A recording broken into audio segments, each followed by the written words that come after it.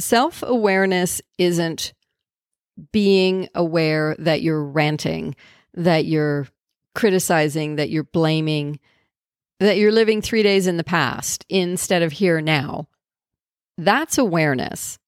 Self-awareness is a curiosity about, why am I ranting? Why am I living 3 days ago? Why am I still carrying this thing? Hey, so glad you're here. This is Tracking Yes, and you are exactly where you're meant to be. I'm your host, Liz Wilson, coach, writer, and round-the-clock philosopher. And this, my friends, is where the magic happens. Join me and my guests for stories that will inspire you to dial up your curiosity, fine-tune your courage and wisdom, and create an empowered relationship with whatever's happening now. On today's show, I'm talking about the difference between awareness and self-awareness, and why the distinction is important. One gets us in touch with how we're reacting to the world, and the other has us understand the deep response that's wanting to emerge through us. I'm sharing some wisdom from Deepak Chopra, Brené Brown, and the practice and philosophy of mindfulness. It's all about becoming intimate with your experience and yourself, so that when you're moving in the world, you're moving from a place of agency, clarity, and creativity.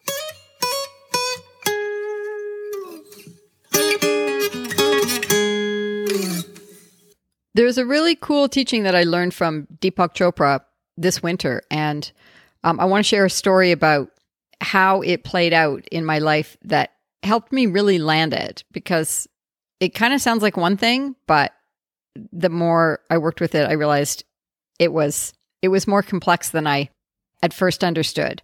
Okay, so the teaching is that whenever we have an experience, the mind is in one of three states.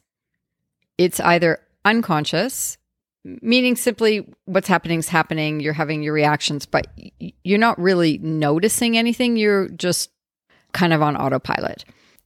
And then the second state is awareness, where you realize you're having a reaction. And you might realize that you're caught in something. You might realize you're feeling angry or frustrated or resentful, or you're afraid, or you're judging or blaming or criticizing someone, or you're just in a state of resisting or constricting around your experience. So you're aware of what's happening. But then there's the third state, which is self-awareness. And self-awareness is different than awareness. And this experience that I had really drove the point home. So I'm going to tell the story and then speak to what I saw the distinction was between these things. So across the street from my house, there's a series of walking trails that in the winter, there's a small group of people that have fat bikes. They're big fat tire bikes that you can ride on snow. And we ride the trails.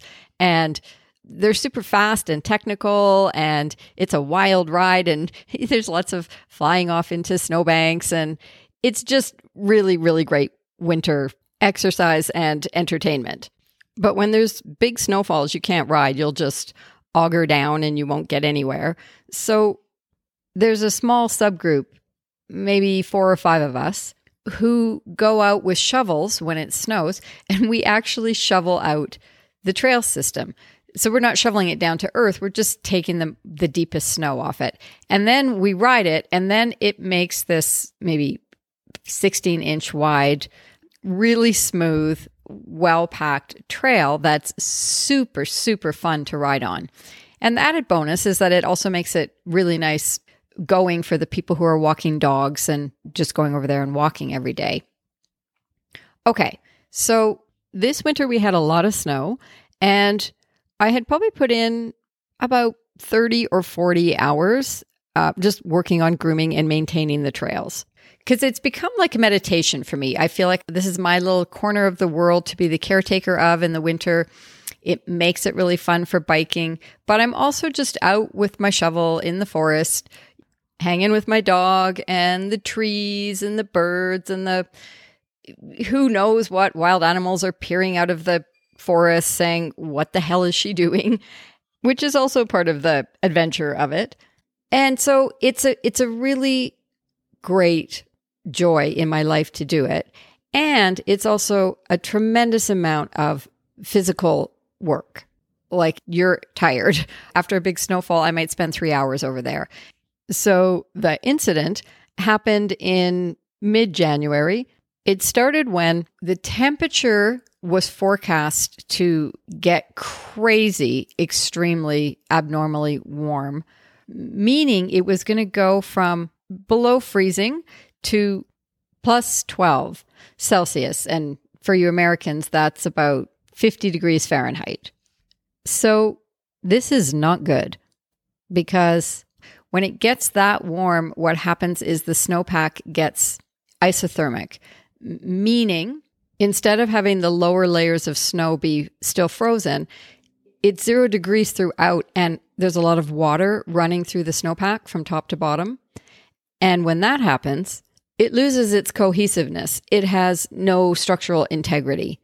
And at this point, even the packed trail itself, with all the shoveling, was probably a good 1.5 feet deep. And that will now not support the weight of anyone walking on it.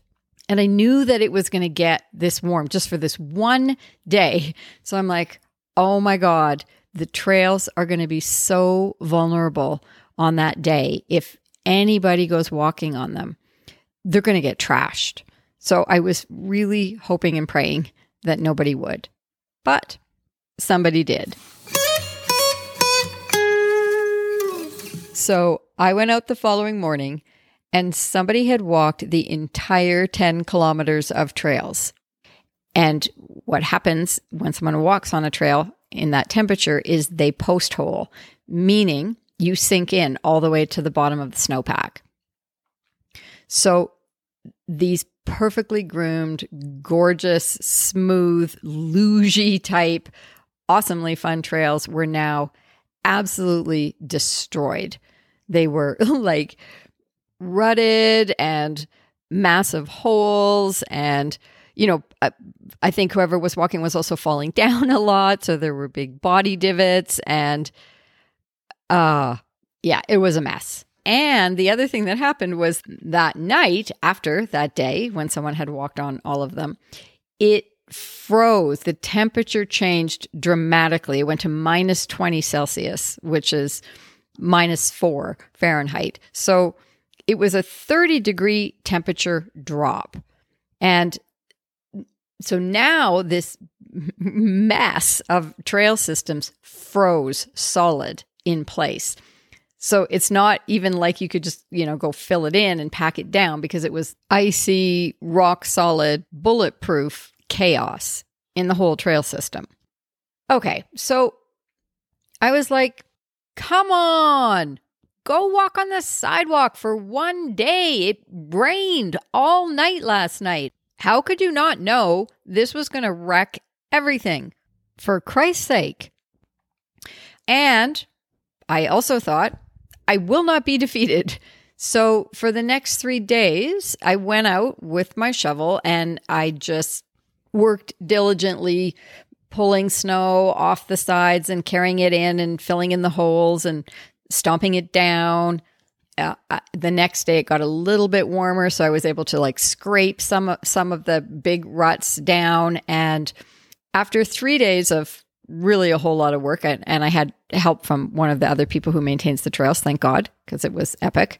Anyway, we got it mostly back in shape. I was so surprised because I thought we're not coming back from this, but we got it probably 90% as good as it was before that happened. So now I'm going to go ride my bike. Yay, the work is done. Time for fun. So I go out and I do my first lap up, which is, it's about 25 minutes of climbing up through the forest because I live in the mountains. So there's lots of hills. And then when you get to the top, there's all these routes that you can come down that are super, super fun and fast and lugy. And I'm riding down them. And I'm like, oh my God, it's so fun. It's like almost as amazing as it was. It's so good. Never thought we were going to get this back. Okay, then I get to the bottom and I head up for my second lap. And as I'm riding up, I notice that I'm thinking repeatedly, I can't fucking believe somebody walked on all these trails. I cannot believe somebody just devastated these trails. Could they not see how much work was put into this? Could they not see how cared for they were? How much everyone was appreciating them? Who would just go walk all over here? And so first it was unconscious because I didn't even know that I was saying that. And then I became aware that I'm saying it. So once I became aware that I was saying it, I was like, what? Why am I doing that? Why do I keep running this story?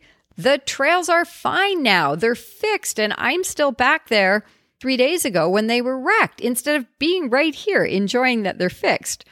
So I kept telling myself, stop doing that. I would notice I'm doing it and I would say, stop doing it, stop doing that. But I was not stopping because 5 minutes later, I would be again going, I can't believe it. I can't believe somebody would do this. Why are they not more considerate? Why are they not seeing the bigger picture here?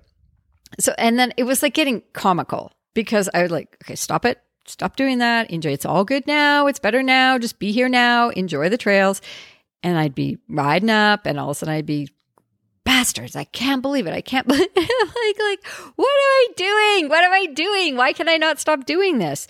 Okay, so that was awareness. But what was really being called for was self-awareness. And that meant self-awareness isn't being aware that you're ranting, that you're criticizing, that you're blaming, that you're living 3 days in the past instead of here now. That's awareness. Self-awareness is a curiosity about why am I ranting?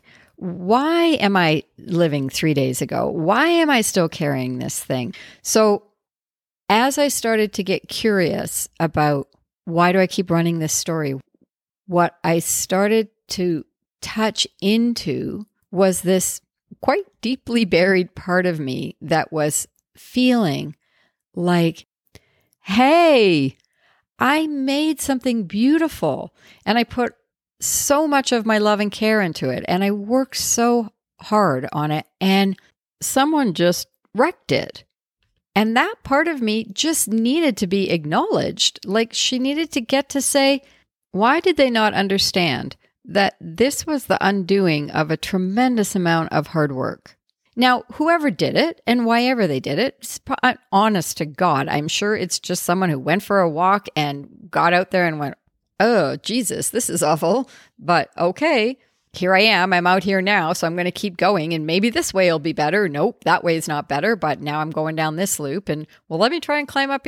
Like they were probably just out walking and like they weren't in this. And maybe they were. Maybe it was some malicious person going, oh, I hate bikers and I'm just going to go wreck all these trails. Either way, what was most relevant was a part of me felt like something that mattered to me was completely disregarded by somebody else. And to one degree or another, this kind of stuff happens all the time in life. And when there's real harm being caused and the world is asking for a response from us, it's still going to be more helpful to first get unhooked so that your response is clear and creative and collaborative rather than fear-based and reactionary and controlling, which just is never going to go well. And the hook is the idea that nobody cares about what's happened to you, but you get to care. It's like, hey, yeah, I get it. This sucks. You really have worked hard on these trails. And it sucks that someone wrecked them. And it sucks that you had to fix it. And good job fixing it. Holy shit, man. You are so committed. And once I got there, it just was done. I was no longer running that program because I had gotten deep enough into what was really going on for me in my experience that it could shift and move into the next thing. When I just kept staying on the surface, not letting myself feel that, by focusing my attention on what out there was the problem, without taking responsibility for what was happening inside in my experience, it was a trap because I can't meet what's going on out there clearly and effectively if I haven't got a handle on my own feelings around it. If it's all their fault that I feel this way. And, good luck with that, because getting the whole world to stop doing things that are making me feel how I feel, it's just going to keep repeating because you're avoiding the truest part of your experience, which is here in my agency, in this world filled with 7 billion people and the forces of nature and a complex, interconnected, never-ending collision of experiences that, as much as I would like them to be, are not designed or engineered specifically to make me happy. I'm being given the opportunity to grow up, to care for the younger, triggered parts of self and help them integrate into who I am today, and to participate in the world from a place of full responsibility for how I'm responding to whatever's happening, rather than launching grenades out there and saying, that's the problem and it needs to sort itself out. And then I will be okay in this world.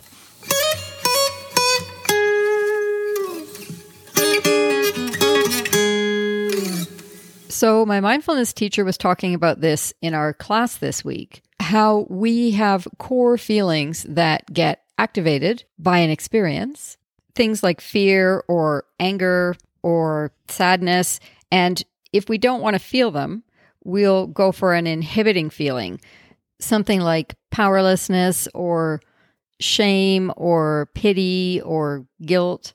And we're trying to inhibit the deeper feeling that we don't want to feel. And then when the inhibiting feelings don't work, which they will never work because you're trying to avoid what's really there for you to experience, we'll shift into defense, which could look like self-righteousness or numbing or judging, blaming, criticizing, controlling.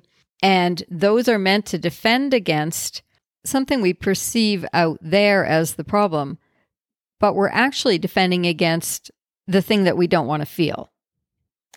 Brene Brown says something amazing. Someone asked her what is her greatest sense of, I guess, despair or heartache in humanity right now. And she said, it's that so many people are more interested in causing pain than feeling pain. And I wholeheartedly agree with her, because we're so trying to stay comfortable and not feel painful things. And we just keep projecting all this hostility and aggression out into the world, which causes pain out there in the world. And it also causes more pain to ourselves than if we would just feel what we're feeling. And I can tell you from experience in my own life and from a lot of work with my clients, it doesn't kill you. You can feel the really difficult, really painful things. You can feel fear, anger, sadness, loneliness, and navigate through it instead of this constant tap dancing and strategizing to get away from it, which just loops us back around in the circle. So I wanted us to come back and recap. Unconscious would be, you don't even know you're doing it. And then awareness is, I know that I'm doing it, but now if I just stay only with awareness, ego will look for the most immediate and efficient response to addressing this experience. So I need to just get over it. Just drop it. Stop it. Can you enjoy where you are? Can you enjoy what's happening here? This is ego, right? How do I get what I want right now so I can resolve it and get on with things? But it's not the most empowered version of what we want, because it's this immediate gratification version. Just stop complaining. Self-awareness is, I notice the impact this experience has on me so I can understand it. And through that greater clarity, it just naturally transforms and evolves into something new, into the next thing. So self-awareness is a willingness to go deeper into your experience than whatever belief or story you're running. And you'll know you're not there yet if you keep experiencing the same thing on repeat. For example, in that one, I was in a belief of people should be respectful, but people should not wreck things that other people made.